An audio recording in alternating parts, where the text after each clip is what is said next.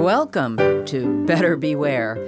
Here's your consumer watchdog from WFHB Community Radio with the latest information and helpful hints designed to keep your head out of the clouds, your feet on the ground, and your money in your pocket. Well, it's 2024, and WFHB has been on the air for 31 years. When I checked back, I was startled to realize that this column has been broadcast for 18 years. Unfortunately, it looks like you'd better beware even more as the future unrolls. Time was, in living memory, including mine, when most people went through their entire lives without ever being hit on by a con artist. But that all changed in the last 3 decades, and now we all get bombarded with scams and swindles many times every day. So, looking back, what happened in 2023? For one thing, artificial intelligence programs exploded on the scene, and they're a double-edged sword. Scammers jumped on them to make their schemes sneakier and more successful.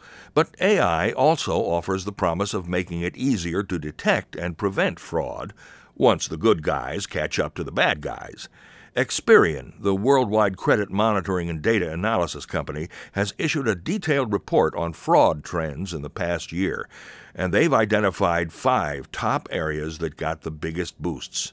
Fake text messages and emails that look like they came from your employer have ballooned. You can be tricked into replying with your personal information or company secrets, or into doing things that cost the company big bucks, like buying and shipping stuff, or even buying gift cards and sending the numbers to whoever's pretending to be your boss. Shopping on social media is getting very risky. Lots of fraudsters now infest places like Facebook Marketplace because they know 58% of us have bought things they saw on social media. Peer-to-peer payment services like PayPal and Venmo are being hijacked more and more by swindlers because they transfer money instantly and permanently. Sometimes you find you've bought something that doesn't exist, or maybe you've been hornswoggled into giving away your account information. Phony job postings are all over the place, especially for working remotely. In 2023, at least 14 million people got sucked into giving up their personal data when they applied, or actually got hired to do something illegal, like repackaging and shipping stolen merchandise. And crooks are getting good at creating people who don't exist. Here's where artificial intelligence is going great guns. Using stolen personal info from the dark web, they create a synthetic identity with a fully detailed history and background and use this digital Frankenstein to borrow money, open charge accounts, buy things, make investments, and cause so many losses that it gets more and more expensive for us real people to do those things.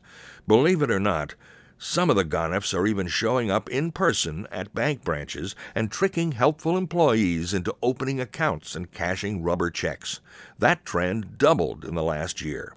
This year, we'll look at that next time. Stay alert, stay safe, and have a happy new year anyway. I'm Richard Fish for WFHB News and Public Affairs. Better Beware comes to you from WFHB Bloomington, Indiana. Find all our episodes at wfhb.org. If you can help put the kibosh on a con, email beware@wfhb.org. Remember, swindlers never give a sucker an even break.